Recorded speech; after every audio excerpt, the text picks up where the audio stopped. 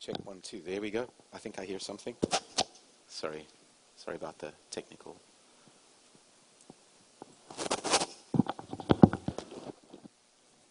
It feels weird. Sorry. Not sure what's happening here. How are you guys today? Man, I am so blown away. Thank you, Warren.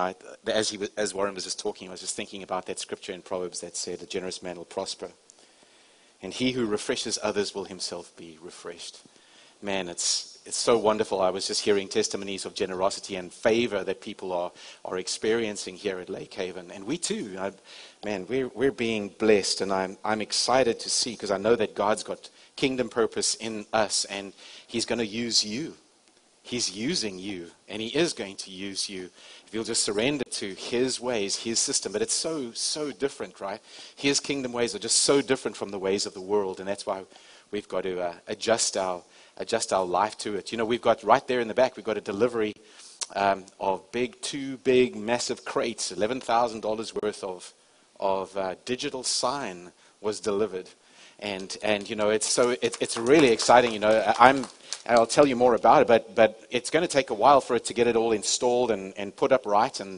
But I'm just so blessed because it's been a desire and a prayer of our hearts, and that's just come to pass in the last month. You know, and God has just honored us and is honoring through blessings and people, and this particular one is just a benevolence gift from an estate that somebody who believed in us, and I'll tell you more about that as we get down. But it's just so enriching to see how the gospel is going to get preached through a digital sign, because I have got exciting things to tell people on that side. Some of them may be funny, some of them may be a little bit challenging. Yes, sir. But vocal, not like you, Dave. Yeah.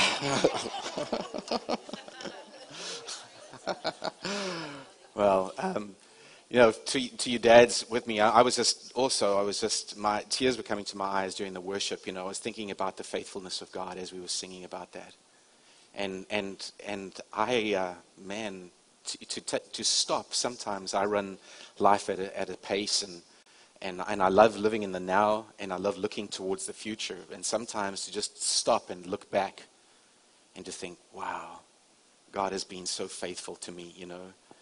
I thought about times when I was in the army, and I thought about times that I've been in acute danger. I mean, not just in the army, but post-army in the mission field. I've had incredible deliverances, you know, and I was just thinking, wow, I mean, I'm so blessed. I've got awesome parents. I've got an awesome dad. You know, I've got great friends that God has blessed me with here.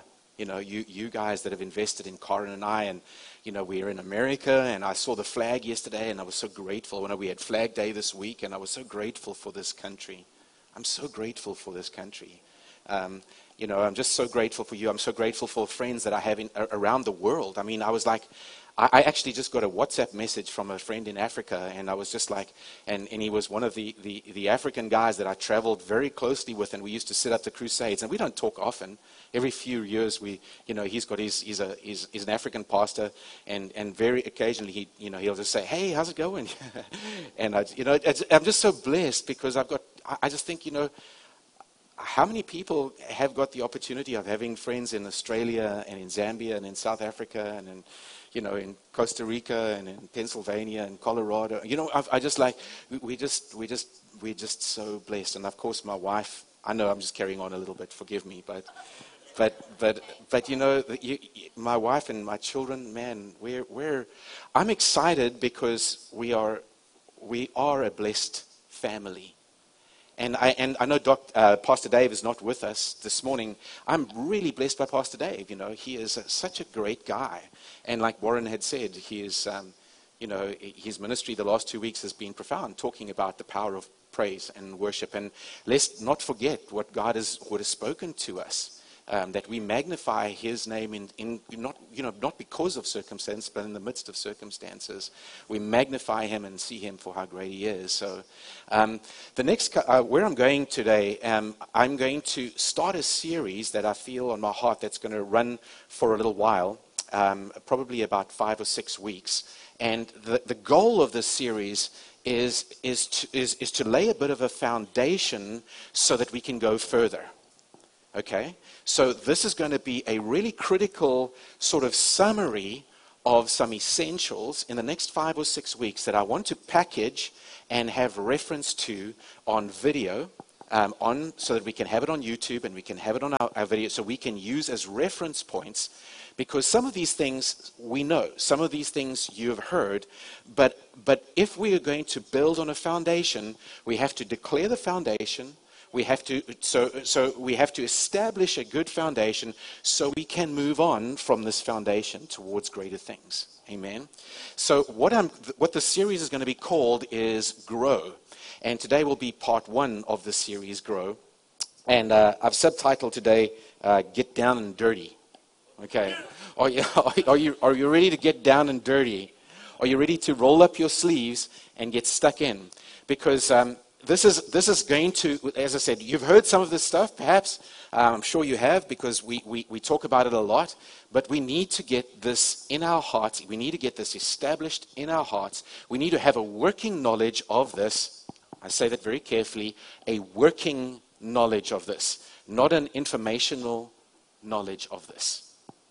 We need it so that we can build our lives if we are going to experience the abundant life that Jesus gave us. It's important.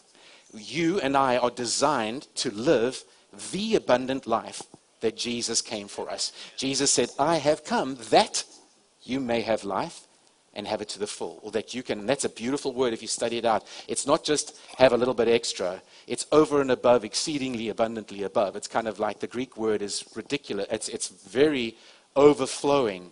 It's, I think, it's more than extravagantly above and beyond. God just didn't say that, hey, listen, I'm going to give you just life, which would have been cool if Jesus' life is not just like regular life. But he designed you and I to live an abundant life.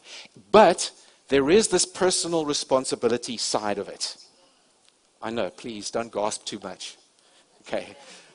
The word personal responsibility, and we'll lay this foundation because as we go on, because people always want to, we'll talk a little bit about works and we'll talk about those kind of things, but it is, as I said, moving right along. Let's just get stuck into it. So get down and dirty. Number 1, I wanted you to understand that God is a heart God.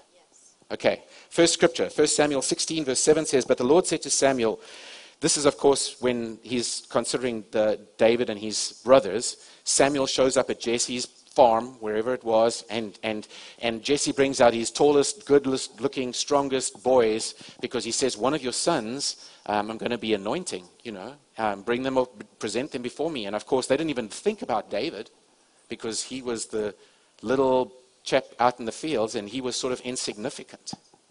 It's important. Think about that. He was insignificant, even in his father's sight. But then Jesse goes, he says, is this all you? After he sees all these boys, Samuel says, where isn't there anybody else? And he's like, yeah, but surely one of these guys, right? And he said, no. And he says, well, we've got this one guy in the field out there. And then when he sees David, he says this, but the Lord said to Samuel, after he sees David, he says, do not consider his appearance or his height, for I have rejected him. God does not look at the things people looked at. People look at the outward appearance, but God looks at the heart. Sorry, it wasn't when he looked at David. He looked at when he looked at one of his bigger brothers, obviously. Sorry, this is just irritating. He stole a little bit. I should have done this before the service. Sorry, Warren. Oh, that's right. Dave's been having it. It's Dave's fault. Dave, if you watch it.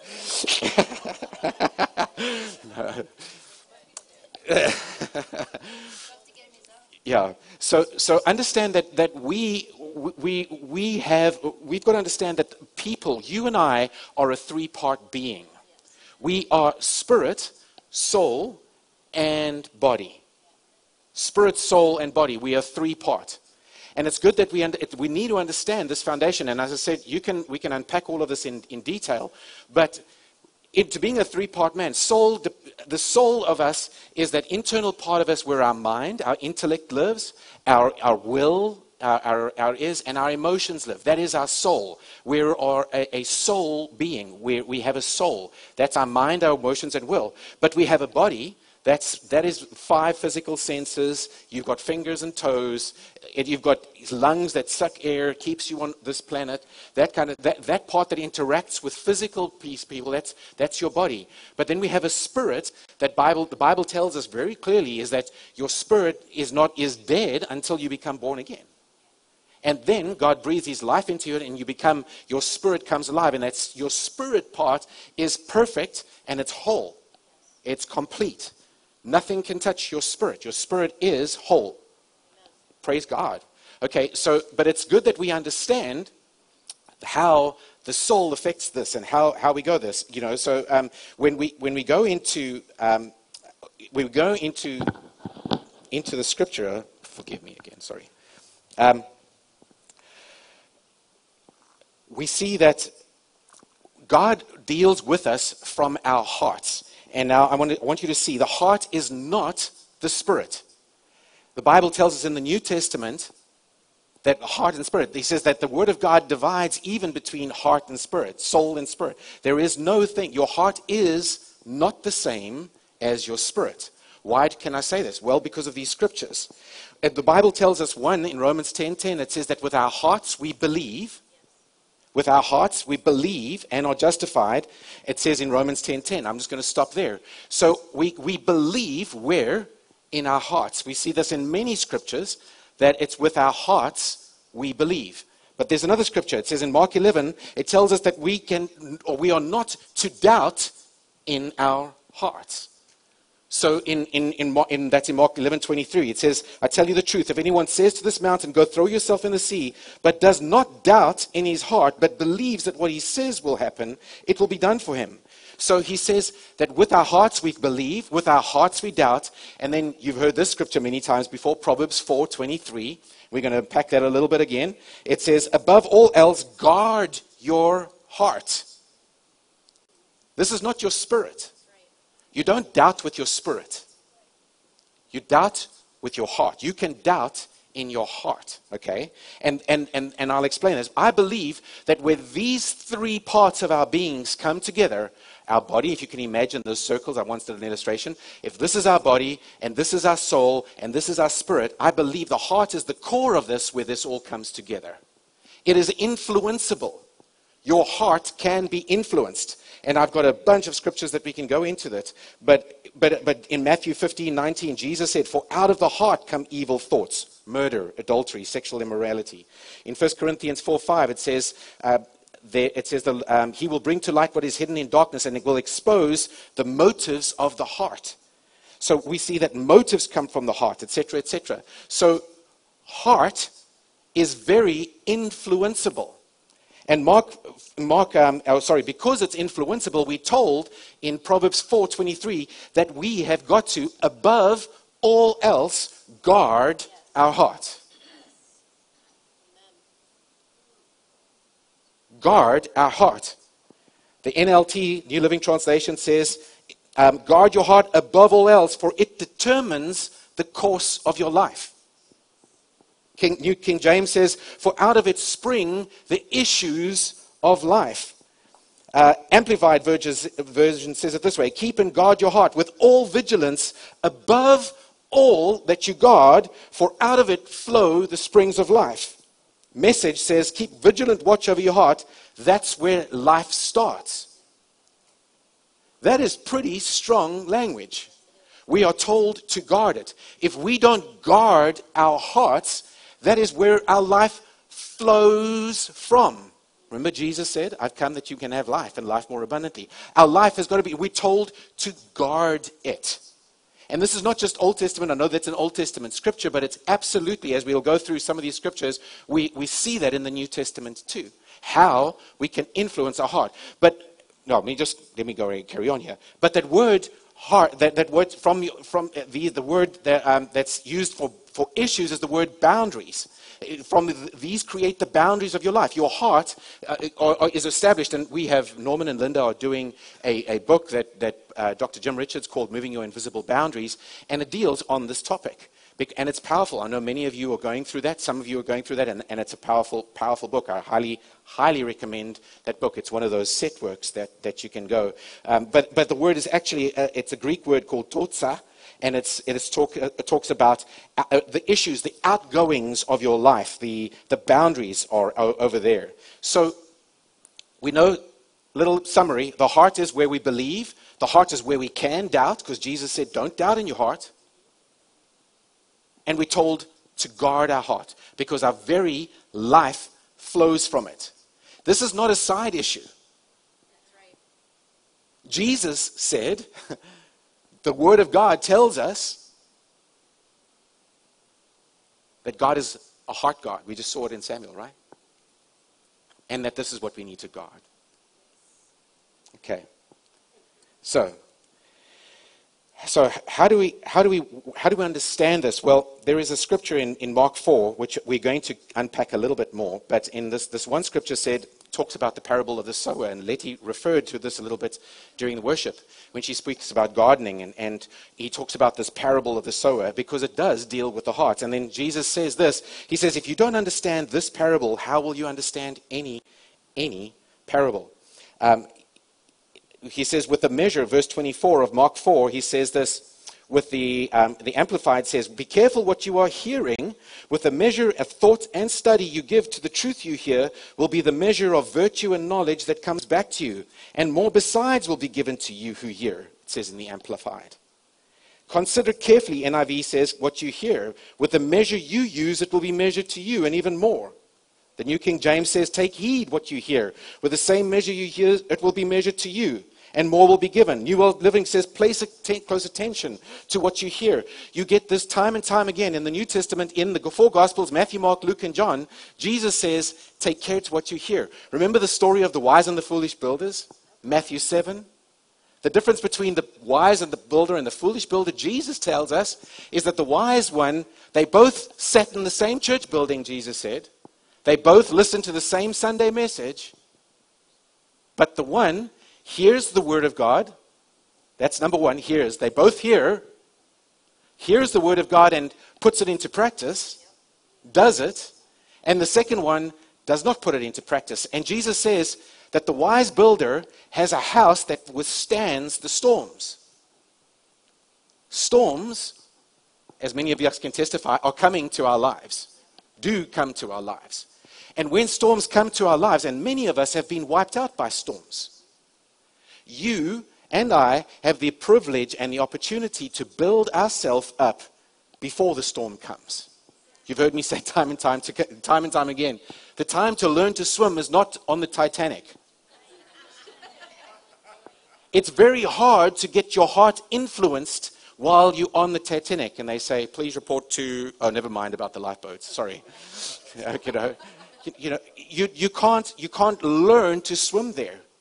Where you learn to swim and where we learn about these things is way before. I know many of you have faced life-threatening situations. I can think about testimonies across the room here. When you have a diagnosis of a doctor that says this is terminal or this is dramatically influencing, I'm not saying it's impossible, but it's very difficult to get your heart established in situations like that. It's like climbing a greasy hill. Because the time to establish your heart in truth is now. Remember, Jesus said you can come to the same church service, but if you want to build a life that's going to withstand the storms of life, you have to hear the word of God and put it into practice. Is Jesus talking about works? Absolutely not. He's not talking about works. So you've got to package this series together, okay? I can't do it all every Sunday. But you've got to understand that Jesus is not saying, you better be doing everything that I tell you, otherwise it's not going to work. Careful. He's talking about putting it into practice. The principle is hearing and putting it into practice, okay? So that is in Matthew 7. So what is the work of God? Let's just get that out of the way. John 6:29, Jesus answered them, this is the work of God, to believe in him who he has sent. Do you want to know what the work of God is? To believe. To believe. Where do we believe? We started with this. Where do we believe? In our hearts. If you believe in your heart and you confess with your mouth, we believe in our hearts. This is not knowing in our heads. There is a massive difference between knowing in your head and believing in your heart. Information, knowledge is the essential building block, but it doesn't stop with just knowledge. It has to proceed from knowledge to be like Proverbs talks about this extensively. You should read Proverbs chapter 3, 4, 5, 6, 7, 8. I think it's right up to chapter 8 talks about wisdom and the pursuit of insight and understanding. And it says that you cry aloud. It says if you don't get anything in life, I mean literally it says, listen, make sure you get wisdom. If you're going to pursue anything, pursue wisdom. Pursue knowledge. Cry aloud for knowledge, for insight, for understanding, for wisdom. Though it cost, it says these words. Listen. Though it cost you all you have. You want to count up what your net worth is? The wisdom of God says, count up your net worth, and it would be worth it for you to spend every dime you have to get insight, understanding, and knowledge. And he says wisdom will guard you. You see the promises of wisdom. It will guide you. It will guard you. It will give you honor. It will produce riches. It will do all of these things for you. But will you take God at his word? Or do we just trust in riches? You see, this is where the rubber hits the road. Because Jesus says that if you want to build a house that's going to withstand the storms of life, and listen people, we are going to have more storms. There is a good chance that we may be politically facing some storms. I know a bunch of Christians in this nation that are facing some storms, standing up for their faith in this nation, America.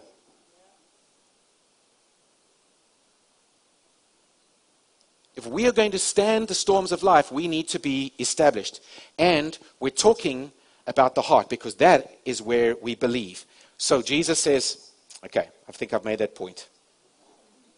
Okay, of course, you've heard me say it many, many times. John 8, 31, 32. If you abide in my word, if you remain in my word, you are truly my disciples. If you remain in my word, you are truly my disciples. Then you will know the truth, and the truth will set you free. I have to say this again because God spoke to me, not in an audible voice, but I know beyond a shadow of a doubt there is two thrusts that God has commissioned us at Lake Haven to focus on. One is the present-day person and work of the Holy Spirit. Yes. Whoa. The person and work of the Holy Spirit. And secondly is that we need to be able to assimilate knowledge. We need to assimilate information. It needs to become insight and understanding and ultimately wisdom. James 1:21 says this, therefore get rid of all moral filth and evil that is so prevalent and humbly accept the word planted in you. You can go and study that out in different translations. But it says to humbly accept the word planted in you. You, one, need to get the word planted in you. And two, you've got to, quote unquote, accept the word in your heart, which is able to save you. That is talking about working out your salvation. Working out your salvation means that you get to experience these God things. This is important because people think, well, if I give my life to Jesus, I'll just sit back and all of these things will just come to me. Well, the truth is they are yours already. But how you getting them working out is part of why we need to understand this. The issues of life, the very boundaries of life itself flows from our hearts, and we need to line up our hearts. I'll get a little bit into this. But in the parable of the sower now, I've got to touch on this. It's measured 3 times. It's measured in in Mark 4, in Luke 8, and Matthew 13. We see Jesus saying the parable of the sower. Now, let me just say this about the 4 Gospels. Matthew, Mark, Luke, and John are 4 perspectives from 4 different individuals. It is amazing how much they correlate. They don't all have the same stories, and each time where there is a story that they each refer to, I would highly recommend you go and read it in each of the stories. Because if I pulled these 3 parallels and I read and I studied the story in each one adds a nuance that one of the writers saw. That's the same story, it's got the same gist, but you see these different points. But basically the gist of it in Mark 4 is what you know well. Sower goes out and sow the seed, etc., etc. And I'm just going to summarize this so that I can move on. But we know that some seed falls on the pathway, hard ground. Okay? We know that some seed falls on, gets into shallow soil where it springs up and the little shoots come out and it's all, but when the sun comes out, melts away pretty quickly. Then there's the next kind of seed that finds good soil, sprouts, but the cares of this world, the deceitfulness of riches, and the desire for other things choke the word and make it unfruitful.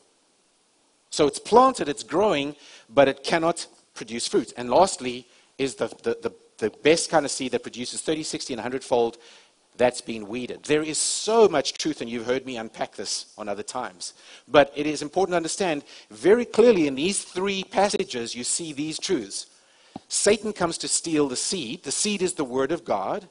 So when he comes to steal the seed, if it's just thrown out on a Sunday morning, and you don't do anything with it, Satan comes and steals the seed and it doesn't bear any fruit. But if you hear the word of God and you listen to it and you put it into practice, all of those scriptures that I read from Matthew 7 and all of them all correlate. It's like that is how you allow the word of God to produce fruit in your life. Remember, Jesus said it. It says you have made, your traditions can make the word null and void. Ouch.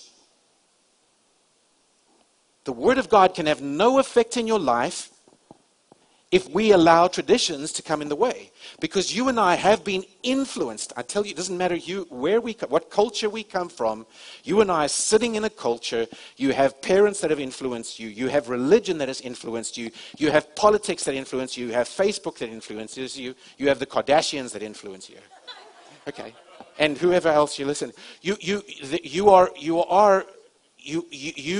You have got to pay attention to what you hear what you hear. But the seed that you are going to become a farmer on, where we get down and dirty, is where we have to get our hands, roll up our hands, and take the seed of the word. Understand that it's my responsibility. The word clearly says that the heart in all of these parables is me, my heart.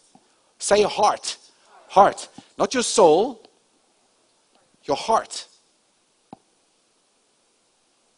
It's you are the farmer of your own heart. You have to weed your own heart. The cares of this world will choke the word of God. The deceitfulness of riches will choke the word of God. The desire for other things will choke it and make it unfruitful. And you see, the problem is, this is how it manifests. Well, I don't know about that Jesus thing because I tried it. How did you try it? How did you put it into practice? Well, I'm just waiting on my healing.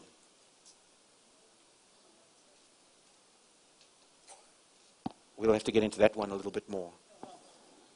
Because there is a truth that we have to understand about what faith is. And faith is actually taught often like dead works. Most people teach faith, or at the greater understanding about faith, is actually a dead work. It's like, listen, if you do this, and you do that, and you add this, and you add this, then God will give you that. No. If you are waiting on God to do anything, you are not in faith. You're in works. That's exactly right. That's good, Shannon.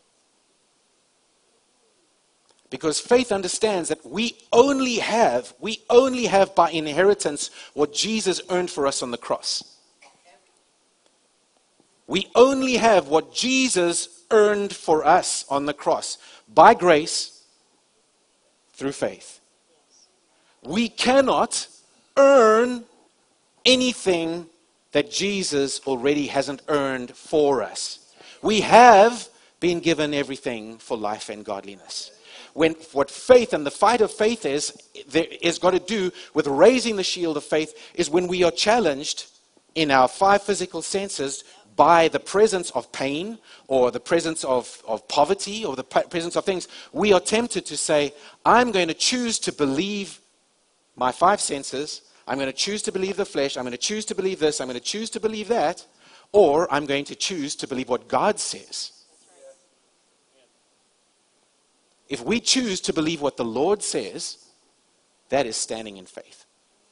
If we choose to believe that Jesus earned for it and we start thanking him, so we will do a series on New Testament prayer, because I know that many believers are under the impression that prayer is asking God for stuff. That's the totality of their understanding of New Testament prayer. Let's go to God. You've got to get on your knees. You've got to hold your hands, close your eyes, bend your head right next to the bed, and you've got to ask him for stuff. That's not what prayer is. Prayer does have some of that, and that has to be defined. But you've got to understand where we are in the Word of God. What Jesus says is ours by inheritance.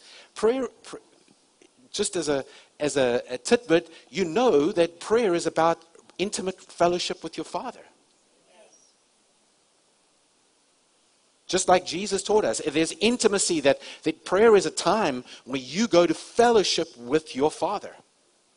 That is essentially what New Testament is. New Testament prayer is about relationship. It's about fellowship. It's about meditating on the truth. It's about declaring the truth.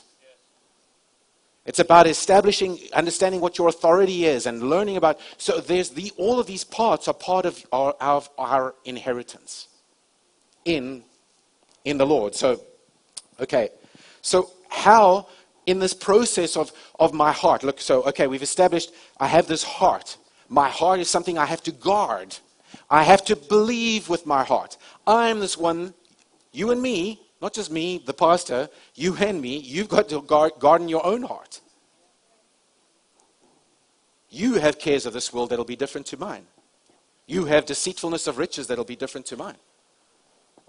You have desires for other things that'll be different to mine. We all are growing in different ways, and so we have to garden our own hearts. We have to make sure before we even weed our hearts, is the seed getting in? Or is it just lying on the soil? Is it on the hard pathway? That's kind of a tough reality, right? Because it feels like, but Shannon, you're saying that yes, we've got to. This is about following Jesus. This whole bag, people, is not about punching a piece of paper on a Sunday. If we want to experience abundant life, if we want to be authentic and genuine and have the life that Jesus said, it is our responsibility to understand and hear these things and move on from these things, right? So, we understand that we are the farmers of our hearts. We are the ones that are going to transform. So you know this scripture very well too. In Romans 12, verse 1 and 2. Therefore, I urge you, brothers and sisters, in the view of God's mercy, to offer your bodies as a living sacrifice, holy and pleasing to God. This is your true and proper worship. Do not conform to the pattern of this world, but be transformed by the renewing of your mind. Then you will be able to test and approve what God's will is, his good, pleasing, and perfect will. Now, a couple little things I've got to touch on a bit. Again, what does tradition tell us that repenting is? Tradition. Christian tradition says repenting is what? It tells you you've got to come to the altar, fall on, you've got to be very, very sorry, and you've got to show everybody around you and weep and cry about how sorry you are. Now, I don't know about you, but I did that a lot. And eventually, by the 6th or 26th or 56th time I did the thing, I started to doubt myself whether I was really sorry, because I was sorry as I could be, but I was still carrying on doing the stuff that I wasn't supposed to carry on doing. I know none of you are like me, so it's just like, but repentance, according to the Greek word that we use as repent, is the word metanoia. It's the Greek word metanoia, and it literally means meta. Noia is your mind, part of your soul. Metanoia is change your mind. We are supposed to, when Jesus says we repent, we are supposed to change our minds. Do yourself a favor, when you read that word, if you want to look it up in your blue letter Bible and see metanoia, go and read it, change your minds. It talks about changing your mind. It's changing the way that you think. Proverbs says it this way, I think it's in 23:7. It says that as a man thinks in his heart, so is he. And if you go and look at that Hebrew word for think, you can read in different translations, puts it differently, because there's two Hebrew words. That there's sha'ar, which they say is think, but it's really to reason, to calculate, or to split open. To sha'ar is to like crack it open and see what's inside. And the second one is, as a man thinks in his nefesh in Hebrew is soul. As a man, if you split open his soul, it says that. It says if you split open a man's soul, you'll see what's really inside. And it says that as you think in your heart, so is he. And there's this process of here we see this is what repentance is. Jesus says, listen guys, you're going to have to change your mind about a few things. We haven't mentioned this scripture for a while, but Romans 2 verse 4 says it is the goodness and kindness of God that leads us to repentance, to leads us to a change of mind. We preach that God loves us unconditionally. We reach people with a message of God's unconditional love. That is a fundamental that we teach, because it is. God loves you and every sinner and the same, because he is love. He loves us unconditionally because he is love. But that love affects our hearts when we let it. When we love and express our love towards people, it allows people to change the way they think about God. Why? Because religion says, God's got the hammer, he's about to crush you, he's going to punish you for that sin. We know that's not true, because we've been established in the gospel. The gospel tells us that God's taken the atonement. The atonement paid the price for their sin. There is no more atoning that God cannot judge you for sin. He cannot judge you for any sin you've done but one. At the end of time, there will be the great white throne judgment for people who have not believed, and that judgment will be for whether they have believed in Jesus or not. But Jesus paid the price. It says that abundantly, and we've spoken about this many times. There are so many scriptures in the New Testament that tell us that God is no longer counting men's sins against them. Why? Because Jesus, the Lamb of God, took away the sin of the world. God cannot punish you for your sin. Amen. So it's the goodness of kindness of God that leads people to change their minds. If you want somebody to repent, what do you need to do? Love them. Why do you think Jesus said, love your enemies? Do good to those who hate you. He says, if you just love those who love you, you've got the love of a sinner. So what does that tell you about Jesus, God? Do you think God loves his enemies? Or do you think God expects us to be better than him? Because that's what it's been taught. That's how I taught. That God expects us to love our enemies, but God doesn't love his enemies. No, his enemies, he's going to crush him. You see how religion has perverted our thinking? We're supposed to love our enemies, Jesus says, who is the exact representation and image of God, but he doesn't get to do that? Oh, no. It's absolutely, God is a consistent image. There is one. He absolutely loves his enemies. He is the God that causes his rain to fall on the just and the unjust. He is good, and he shows mercy to the wicked and the unkind, etc., etc. So here we go. How do we change people? We love them. We help them to make a change of process, of thinking. Because Romans, are going to go back up to 12 verse 1 over here. It says that, did I lose my spot again? Sorry. It says that, oh, come on, Shannon. Sorry. I urge you, brothers, in view of God's mercy. I love that scripture. I love that part. In view of God's mercy. In other words, listen, guys, I want you to understand this. You have to be cognizant of God's mercy towards you. In view of God's mercy towards you. Mercy is God treating us better than we deserve. That's what mercy is.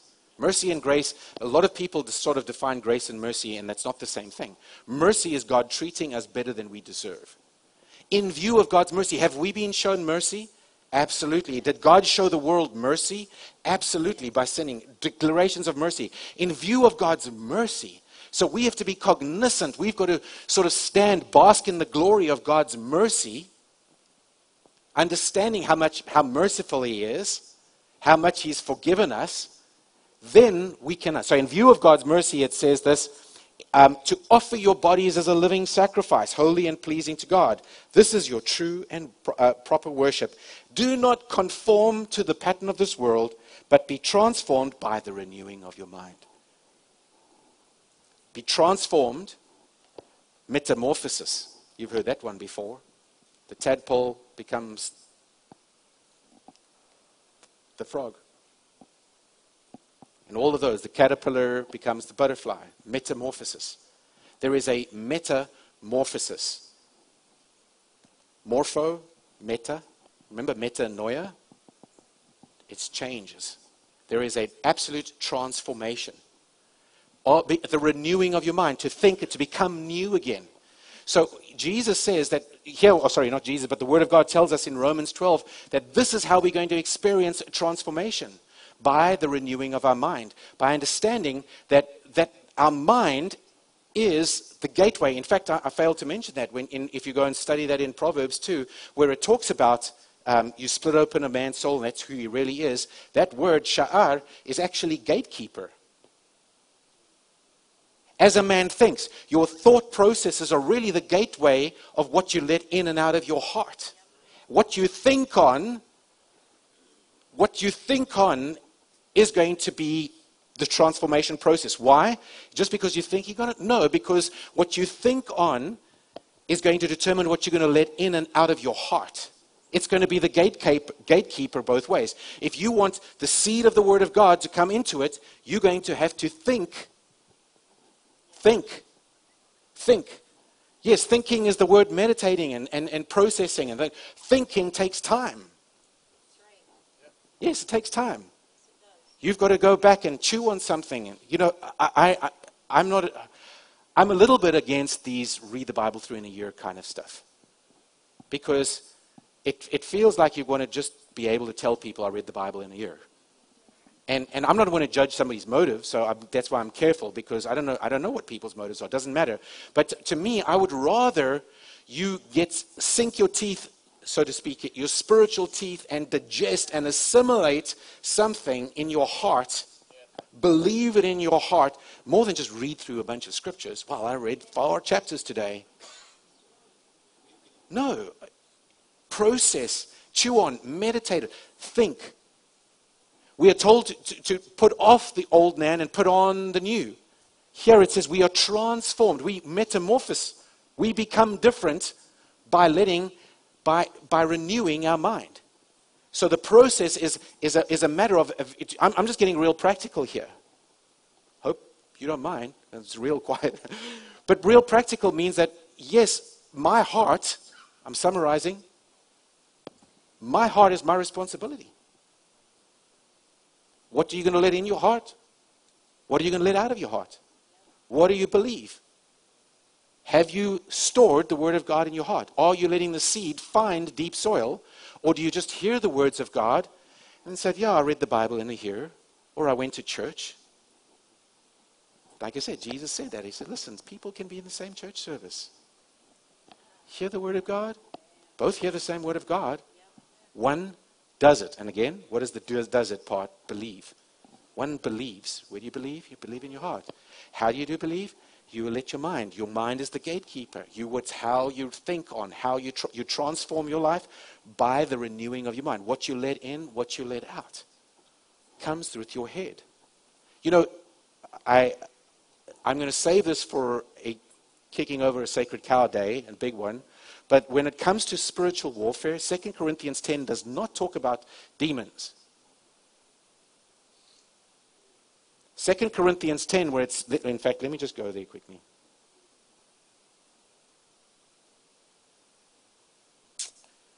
Um, 2 Corinthians chapter 10, verse 3. I'm reading this part of the English Standard Version. For though we walk in the flesh, in the bodies, flesh, when the Bible talks about flesh, you've got to sometimes understand the context. Sometimes it's talking about just walking in the flesh, in the carne, in this, though we have fleshly bodies. And then sometimes it's talking talking about depending on your physical abilities and not on the Spirit. But in any case, it says here, verse 3, 2 Corinthians 10 says, "For though we walk in the flesh, we do not wage war according to the flesh. For the weapons of our warfare are not of the flesh, but have divine power to destroy strongholds. We destroy arguments and every lofty opinion raised against the knowledge of God, and take every thought captive to obey Christ." I don't like the NIV translation of there, and if you go and look at it in different translations, Young's Literal and even the New King James, it says we bring every into captivity. It's actually to lead it into captivity to the obedience of Christ. And what does that actually mean? It means, yeah, maybe I'm opening a bit of a Pandora's box here, but I'm just going to throw this out here. It's not saying, oh, I've got to take every thought captive. You've got to try and grab this thought. Listen, that is, I don't know if you've ever tried that, but I did. And if you know how to grab every thought captive, there is a part where we meditate and we pray in the Spirit and we keep our minds on. It's kind of the principle that you think on the light and darkness doesn't exist. You can instantly you replace that thought with the God thought. What did Jesus' obedience earn us? What did Jesus' obedience earn us? Did it earn us that? Was the victory in that? What did his finished work earn us? What did his ascension and what he presented, did it earn us? So when we take every thought captive, we have got to take those thoughts, those become strongholds in our minds. I'm telling you, if we can control our minds and our thoughts, and there's parts of that, hearing, and of course James tells us about the power of the tongue. You can steer, there's ways to confess. Meditate actually means to think and to mumble. There's this part that you're getting your tongue involved. You're getting your all of these things are part of a bigger continuum. When we've been speaking at Overflow, and we've been speaking about the power of praying in other tongues, Pastor Greg's book, Flowing in the Supernatural, powerful. The 7 benefits of praying in the Spirit. But you do not know how you ought to pray, but the Spirit leads us and teaches us how to pray, etc., etc. So, but meditating is actually talking. It's actually mumbling. It's using your mouth. There's a process of thinking, and there's a process of meditating and getting your heart established in truth. Your heart taking the seed of the Word of God and putting it in your heart. What is it to repent? Repent means you've got to be willing to let your opinion and your traditions go. Yes. You and I we all have ideas.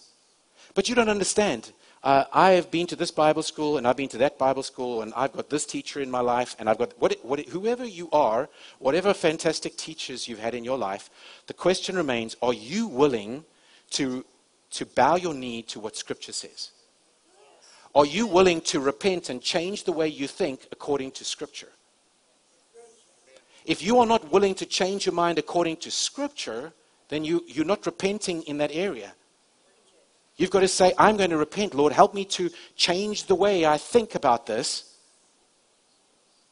Because if we hold on to our traditions, well, I'll just get 15 people to pray with me, and we'll assault the heavens and then pray that Jesus comes down and gives it to me or gives it to them.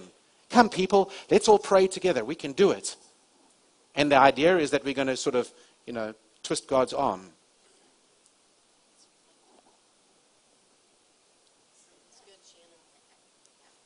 You're not going to persuade God if you get 1,000 people. You think God's going to relent and say, oh gosh, you got 1,001 people, I guess I have to do it.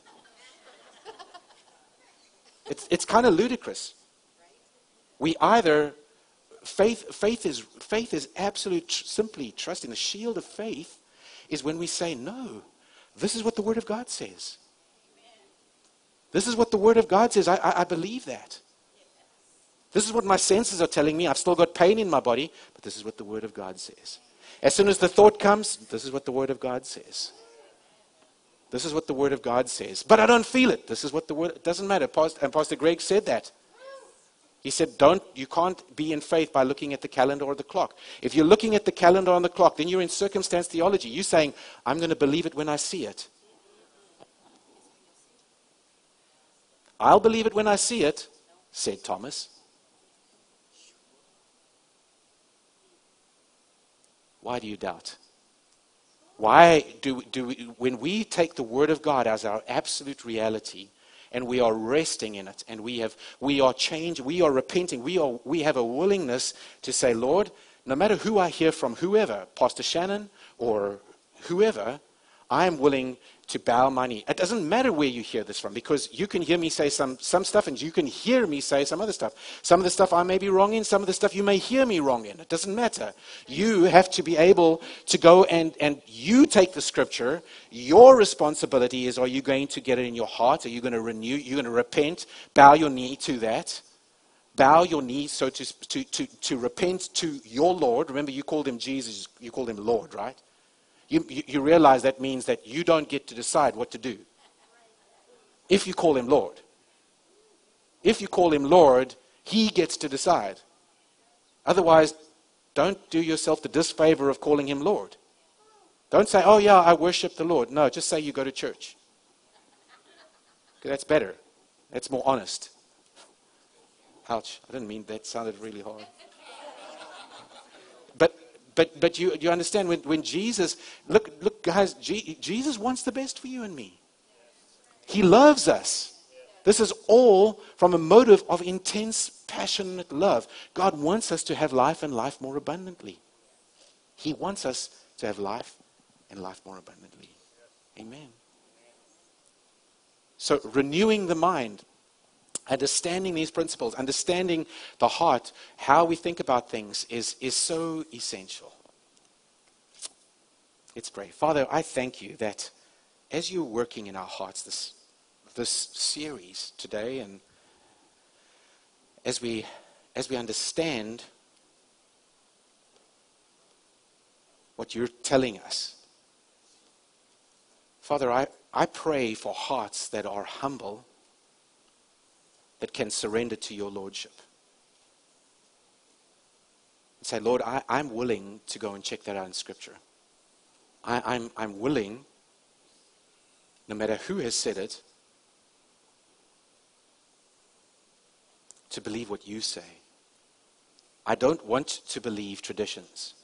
I am not going to swallow just what I hear from my culture or from my church. I am going to hear what you say to me in the Word of God.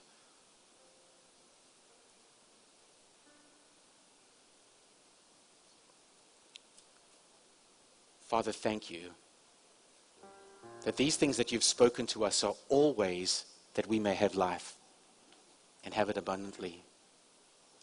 And if you here today or online and you have not or are not experiencing the life of God, the first and most important decision is to make Jesus Lord. To make him Lord of your life. You and I will never be good enough to earn our way to heaven. You and I will never be able to live this life in our strength. But Lord, we know that your grace is sufficient. And Lord, we declare that with our mouth that we believe that you died on the cross for us, and we confess you as Lord. We know that you will save us, that you have saved us when we do that.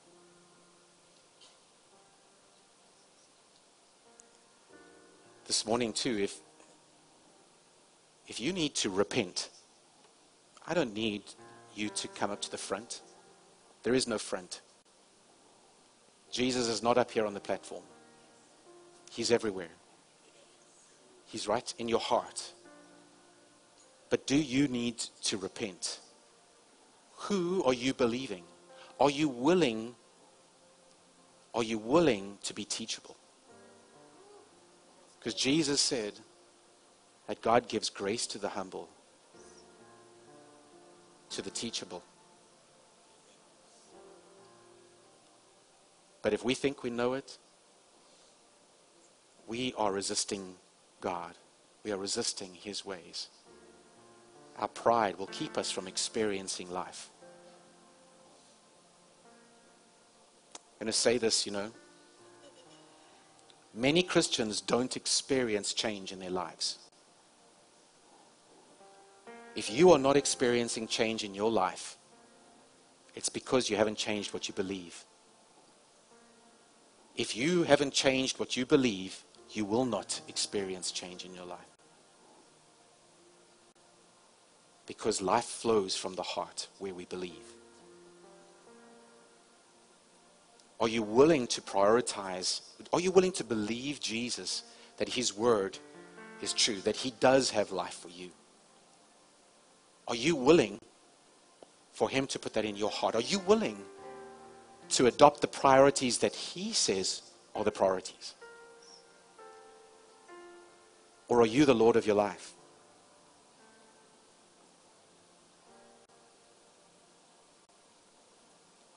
This morning, as we just digest that and tell the Lord that, I'm just going to, in my mind, I just think as Warren's just playing, just take a minute. Just 60 seconds. If you have to write one of those heart note cards in your seat back pockets, if you have a thought that the Lord speaks to you, write it down.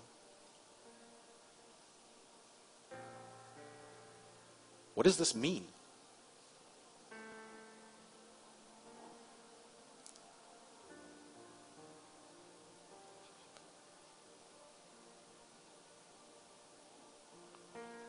What change do I want in my life? Is my life the same? Has it changed? Do I want it to change? Why? To what end?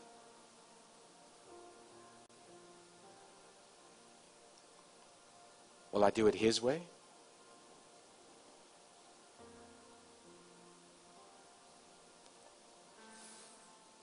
Father, thank you that it is for freedom that you have set us free, and that as we hear and know your truth and abide in your word, we are your disciples and followers of you.